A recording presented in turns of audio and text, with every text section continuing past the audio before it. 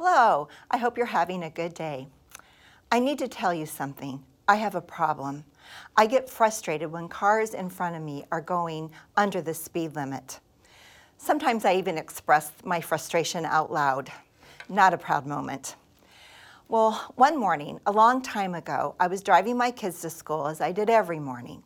I was going south on 25, and then I was going to turn right on Illinois and then make a quick left down a side street, which was one of my shortcuts. Well, a few blocks before we got to Illinois, we came behind an older car who was going under the speed limit. So of course I was frustrated. But then I noticed that the back of the driver's head looked a lot like my father-in-law, who was no longer with us. So I asked my kids, and they said, yeah, that does look like Grandpa. But that didn't deter my frustration because we were on a time limit. So just before I get to my turn to turn right, the car in front of me suddenly speeds up. So now you go the speed limit? So I make my turn to the right, and just before I was making my turn to the left, this huge SUV comes barreling down that same side street, and had I tried to turn left just seconds earlier, it would have plowed right into us.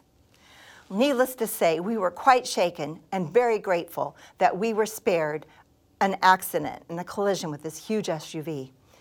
But then it got me to wondering, had God sent that driver and got our attention of the driver because of the way he looked and the way he drove to slow us down so that we would miss being hit by the SUV? Well, to me, it was miraculous. I still remember it over 20 years later. And I'm sure there are many of you who would have similar stories of God's intervention. Well, in the establishment of the early church, God used miracles to confirm the authority of the messengers of his gospel. And although he doesn't use miracles in the same way as he did in the early church, he never stops caring for us and revealing himself to us in miraculous ways. Today we're going to look at Acts 5 through 9 and see that the Holy Spirit will reveal counterfeit motives, empower courage to witness, and call believers to a committed faith. So that we could better remember and apply Acts 5 through 9, I've taken the main people and put them into 3 divisions: those with great courage, those committed to spreading the gospel, and the counterfeits. First, let's look at courage. In 1978, I went to Europe with my mother, my oldest sister, my uncle, and my cousin. We left just days before my college graduation. The purpose of the trip was to visit Romania, where my mother was born. Of all her siblings, she was the only one born there. Well, my uncle, he had been to Romania before, so he knew what we were up against. When we got to the Romanian border, we were very nervous because my mother's passport said she was born there, and we weren't sure if that was going to cause us any trouble. Well, it did. The border guards had us pull off to the side, raise our trunk, and then they would point to a piece of luggage, and whoever it was had to go inside while they searched it. My sister had decided that if they pointed to one of my mother's pieces of luggage, that she would say it was hers and go inside instead. My sister was especially nervous, though, because she had packed a suitcase of clothes that she was going to leave behind with our relatives. And she had women and men's clothing. And she was afraid if they picked that suitcase, how would she explain that? And she was afraid it would draw attention to us. But they never chose that suitcase. So after hours of making us wait, going through our luggage, and taking the small bribes that my uncle would leave on the front seat of the car, they finally let us go. And as we were driving away, my uncle said, well, at least they didn't find the Bibles. Bibles? We didn't know that we were smuggling Bibles into a communist country? And wisely, my uncle didn't tell us because he knew we would have been so nervous, we definitely would have drawn attention to our behavior. But my uncle knew. He knew they were there, but he remained calm because To him, it was more important to bring those Bibles to our relatives who longed for a Bible in their own language. To my uncle, it was worth the risk, and the Holy Spirit gave him the courage. In chapter 4, we saw the courage displayed by Peter and John when they were arrested and brought before the Sanhedrin. Even though they were commanded not to speak or teach in the name of Jesus, they never stopped preaching. The intimidation didn't work. The Holy Spirit authenticated the ministry of Peter and the apostles as they continued to perform signs and wonders, as we learned and read in Acts 5. But this made the Sanhedrin jealous. So they had all the apostles arrested and put in jail. But that night, an angel of the Lord came and freed the apostles and told them, the next morning, go back to the temple and keep preaching God's word. So the next day, when the Sanhedrin convened and they were ready to pass judgment, the apostles weren't there. They were obediently in the temple preaching God's word. So the captain and his officers go and get the apostles and bring them back before the Sanhedrin again. Again, the apostles share the truth about Jesus with the Sanhedrin, just like Peter and John had done when they were arrested. In answer to why they defied the Sanhedrin's order to stop preaching about Jesus and instead filled Jerusalem with their teaching, Peter and the other apostles replied in verse 29, "We must obey God rather than men." This response enraged the Sanhedrin, but the Lord used the convincing words of Gamaliel to spare the lives of the apostles. So, to show their authority, the Sanhedrin ordered them to no longer speak in the name of Jesus, and they had them flogged. They would have been flogged with leather whips. They would have received 13 lashes on their chest and 26 lashes on their back, or a total of 39, or 40 minus 1, which was Jewish tradition. After the flogging, the apostles left the Sanhedrin rejoicing because they had been counted worthy of suffering disgrace for the name. Day after day in the temple courts and from house to house, they never stopped teaching and proclaiming the good news that Jesus is the Messiah. Even in the face of danger and possible death, the apostles obeyed Jesus, and they never stopped speaking about his work on the cross and his resurrection. At this point in time, God spared the lives of the apostles, and they continued on with their work. But God did not spare the life of Stephen. Stephen, or Stephanos, the victor's crown, we first meet him when he is chosen as one of the 7 to care for the widows, as told in Acts 6, 1-7. Stephen was also the first to do miracles outside of the apostles. The miracles that Stephen performed and his preaching drew opposition from the synagogue of the freedmen. This was a synagogue made up of freed Jewish slaves that were from Greek areas. They tried arguing with Stephen, but they couldn't stand up against him because Stephen was full of the Holy Spirit and was given wisdom and words to speak to draw these men to Christ, not to win arguments. However, Stephen was brought before the Sanhedrin because of the lies of the synagogue of the freedmen. Have you had someone say false things about you or your family? There are so many emotions that come up when this happens. Bewilderment, anger, frustration. But Stephen was so filled with the Holy Spirit that his face shined like an angel. He was calm and clear thinking before his enemies. Stephen systematically went through the history of Israel and showed the Sanhedrin how the people had repeatedly rejected God's message that he sent through the prophets. And now they had rejected the gospel and had resisted the Holy Spirit. This is the 3rd time the Sanhedrin hears the truth about Jesus. Acts 7 is a wonderful summary of Israel's history. And Stephen's account was taken from his reading of the Greek Septuagint, which Janice told us about. The Holy Spirit brought to mind the facts and details so that Stephen could speak boldly. And this boldness caused this. The Jewish leaders were infuriated by Stephen's accusation, and they shook their fists at him in rage. But Stephen, full of the Holy Spirit, gazed steadily into heaven and saw the glory of God. And he saw Jesus standing in the place of honor at God's right hand. And he told them, "Look, I see the heavens opened and the Son of Man standing in the place of honor at God's right hand." Before he was dragged out by the angry mob and before he was stoned to death, Stephen had this vision of Jesus. To me, this vision coming just after he had finished speaking was another miracle showing all who was there, "This is my messenger, and what he says is true." But that miraculous vision did not deter his enemies.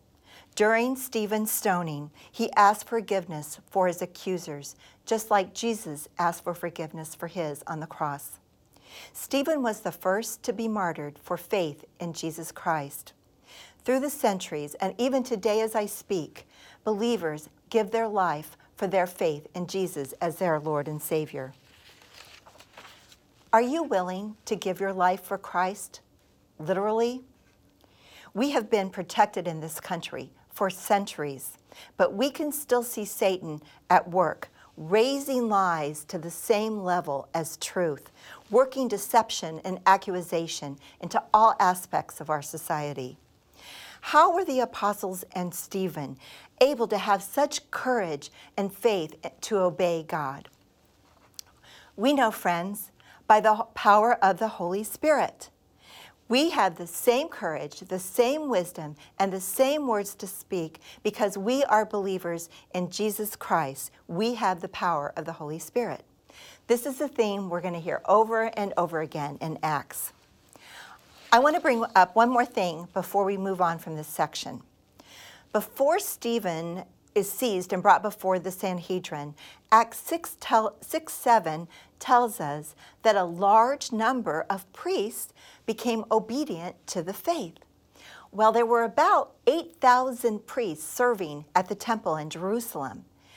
And now they think about how they would have heard Peter and John speak before the Sanhedrin, the apostles speak before the Sanhedrin, Stephen, and then they would have also heard them preaching in the temple. I love the fact that we are told that some of these priests grow in their faith in Jesus Christ, since so many of them closed their minds and their hearts to Jesus when he was among them. How do you feel about sharing the gospel? What causes you sometimes to pause when the Holy Spirit nudges you? I pray you draw encouragement and strength from the courage of the apostles and the boldness of Stephen. Now let's look at Philip and Saul as examples of committed faith. First, let's look at Philip. He was always prepared and available to share the gospel of Jesus Christ. May we be like Philip. Philip was one of the 7, like Stephen, that was chosen to care for the widows. He was also the second believer to perform miracles outside of the apostles. In Acts 8, we learn that after Stephen's death, there is great persecution that comes upon the church in Jerusalem, and the believers are scattered. Those who had been scattered preached the word wherever they went. Philip went down to a city in Samaria and proclaimed the Messiah there. When the crowds heard Philip and saw the signs he performed, they all paid close attention to what he said. For with shrieks, impure spirits came out of many, and many who were paralyzed or lame were healed. So there was great joy in the city. Philip was obedient to the Holy Spirit's direction, who to talk to, what to do, where to go, what to say. And so many believed in Samaria, and word made its way to Jerusalem. When the apostles in Jerusalem heard that Samaria had accepted the word of God, they sent Peter and John to Samaria. When they arrived, they prayed for the new believers that they might receive the Holy Spirit. because the Holy Spirit had not yet come on any of them. They had simply been baptized in the name of the Lord Jesus. Then Peter and John placed their hands on them, and they received the Holy Spirit. This incident of the Samaritans is not typical then or now. But had the Lord not held back the Holy Spirit and Peter and John not gone there, the Samaritans would have thrived and become another branch of the church, not unlike what we have today with the Western and Eastern Orthodox churches. Peter and John had to go to Samaria and lay hands on the believers for the Holy Spirit's indwelling in order to unite the people. The early church was stronger and healthier because God brought the two groups together under his name. God used Peter to open the door to the Jews in Acts 2, to the Samaritans in Acts 8, and as we'll study in Lesson 3, to the Gentiles in Acts 10. After God used Philip in a mighty way in Samaria, the angel of the Lord told him to take a desert road south of Jerusalem towards Gaza. And there he encountered the Ethiopian eunuch, who was an official from the ancient country Nubia, which was south of Egypt. The Ethiopian was probably a convert to Judaism and was on his way home after attending the Pentecost in Jerusalem. As was customary at that time, the Ethiopian was reading the scripture out loud. He was reading Isaiah 56. The Spirit told Philip to go to the chariot and stay near it. In other words, make himself available. Then the eunuch saw Philip and asked him to come and explain the scripture to him, and Philip gladly complied. Now, God could have sent the eunuch to Philip, but instead he takes Philip away from the crowds and sends him to the eunuch because he wanted to show him that though he'd been speaking to crowds, now he was to be available to preach God's word to individuals. Why does this account in the Bible say that the Ethiopian was a eunuch? Well, after some research that was very disturbing, especially about the 18th century Italian opera, I learned what I thought was correct. The voice of a eunuch is changed because of the lack of testosterone. So upon hearing the Ethiopian read the scripture out loud, Philip would have realized that he was a eunuch. After this divine encounter, the eunuch goes on his way back to his home country and shares the gospel with people there. Philip's obedience bore fruit, and Philip continued to bear fruit. In Acts 21, we find him in Caesarea as an evangelist, still sharing God's word 20 years later. Now let's look at Saul, who will eventually be called Paul in Acts 13:9. We are first introduced to Saul at Stephen's stoning, where Acts 8:1 tells us that he gave approval for Stephen's death. As you will read, Saul was enraged by the people of the way. Acts 9:1 says that he was breathing out murderous threats against the Lord's disciples. Saul was tracking them down everywhere, even in their homes, men and women, and throwing them into prison. Saul was so zealous for God and his law that with great intensity, he threw himself into eradicating what he saw was a heresy. He went to the high priest and asked for a letter so he could go to Damascus and round up even more believers. So I wondered, why did he need a letter? Well, at the time, the Parthians ruled over Syria, and there was an agreement between the Parthians and the Sanhedrin in Jerusalem, giving jurisdiction of the Jews in Parthia to the Sanhedrin in Jerusalem. So that's why Saul needed to get a letter from the Sanhedrin in Jerusalem to go to Syria, to Damascus. So I picture this very intense man feeling super important and self-righteous, clutching his letter, going down the road to Damascus. We will study Saul's encounter with Jesus next week and in future lessons. But right now I want to focus on another person, Ananias. After seeing Jesus, Saul is left both spiritually and physically blinded, and he's led to the house of Judas in Damascus. While Saul is there, Ananias, a disciple in Damascus, gets a vision from the Lord, and the Lord tells him to go to Saul, lay his hands on him, and renew his sight, give his vision back to him. Saul's account of this life-altering account was also in Acts 22. And he mentions Ananias, but not Ananias' response to the Lord. Lord, Ananias answered, I have heard from many people about this man, how much harm he has done to your saints in Jerusalem. And he has authority here from the chief priests to arrest all who call on your name. Just like with Ananias, sometimes God asks us to speak to someone that we might not like, or that we might fear speaking to them because we feel uncomfortable bringing up Jesus or anything about God. So we may ignore the nudge to say something. But we don't see the full picture. How can we? We don't know how God is going to use this person that he's asked us to approach. Just like with needlework, when you look at we're looking at the backside with the threads going every which way. But God is looking at his completed plan, at the completed tapestry in all its beauty. So the next time the Holy Spirit gives us a nudge, we need to have faith, trust God, and to give us the courage and the words to speak, and then go for it. The Lord responds to Ananias in verse 15, which is also a good summary of Paul's ministry and the first time that it's stated that the gospel will go to the Gentiles.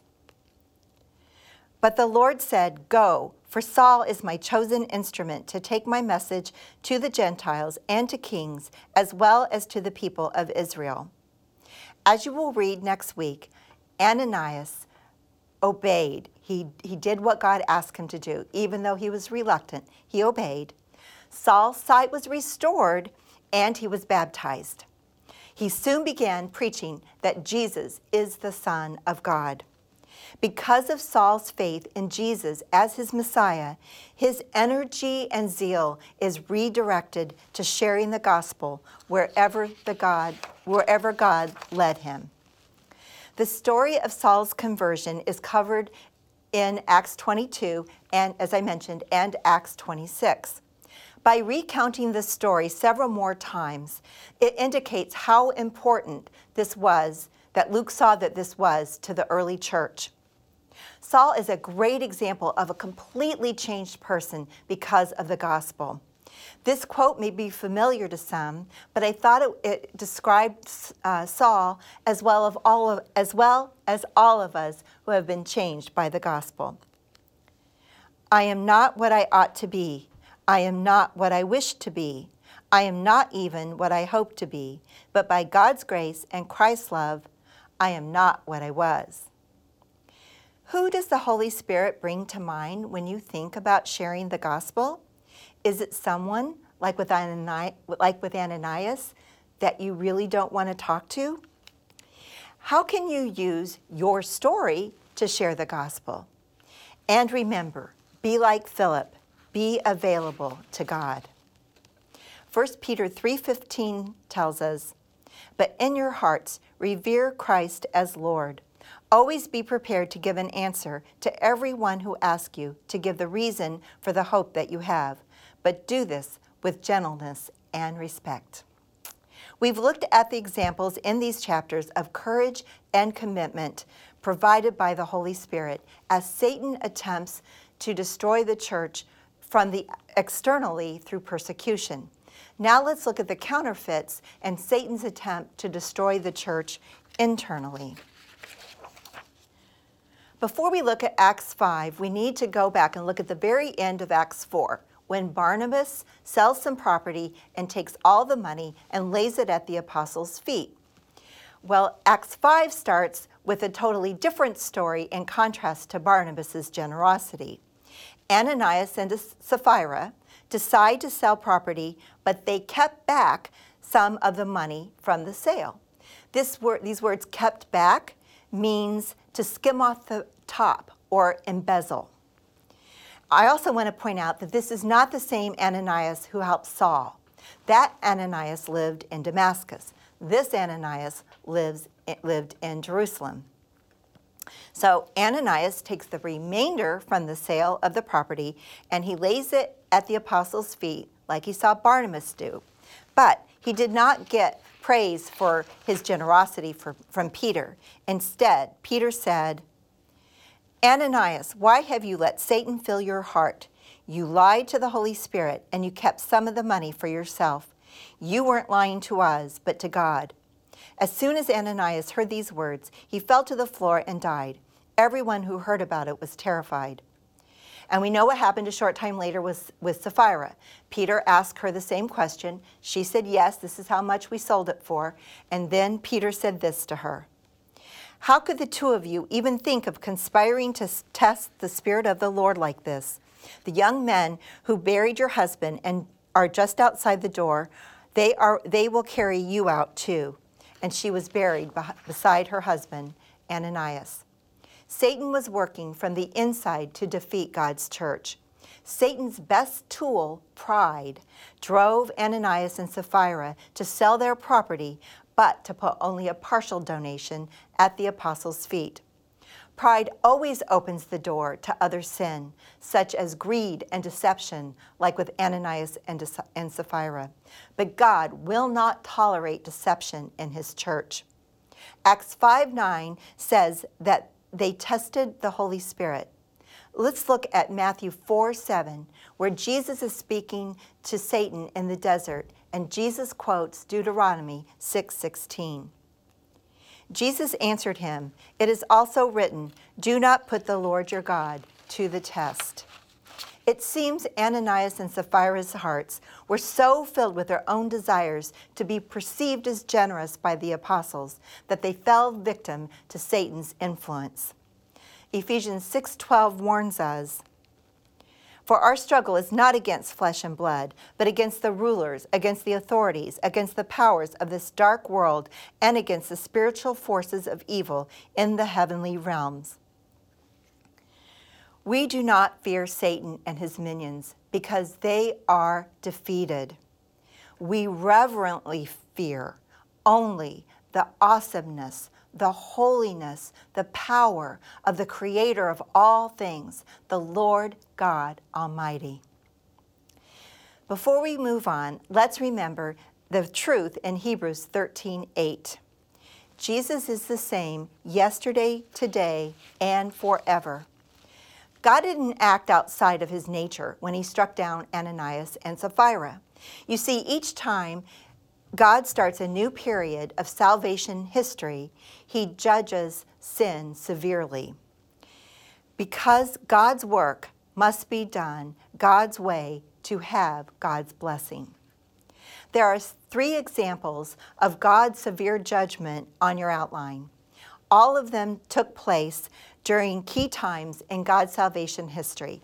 I hope that you take the time to look at those. Next, we have the peculiar account of Simon the sorcerer in Acts 8. He's another example of a counterfeit. Simon lived in Samaria. Because of Simon's great power, the people gave him their attention and followed him. Sounds like social media, doesn't it? And it made me wonder, who do we follow and why? Simon boasted and magnified himself and made great claims about his magical powers.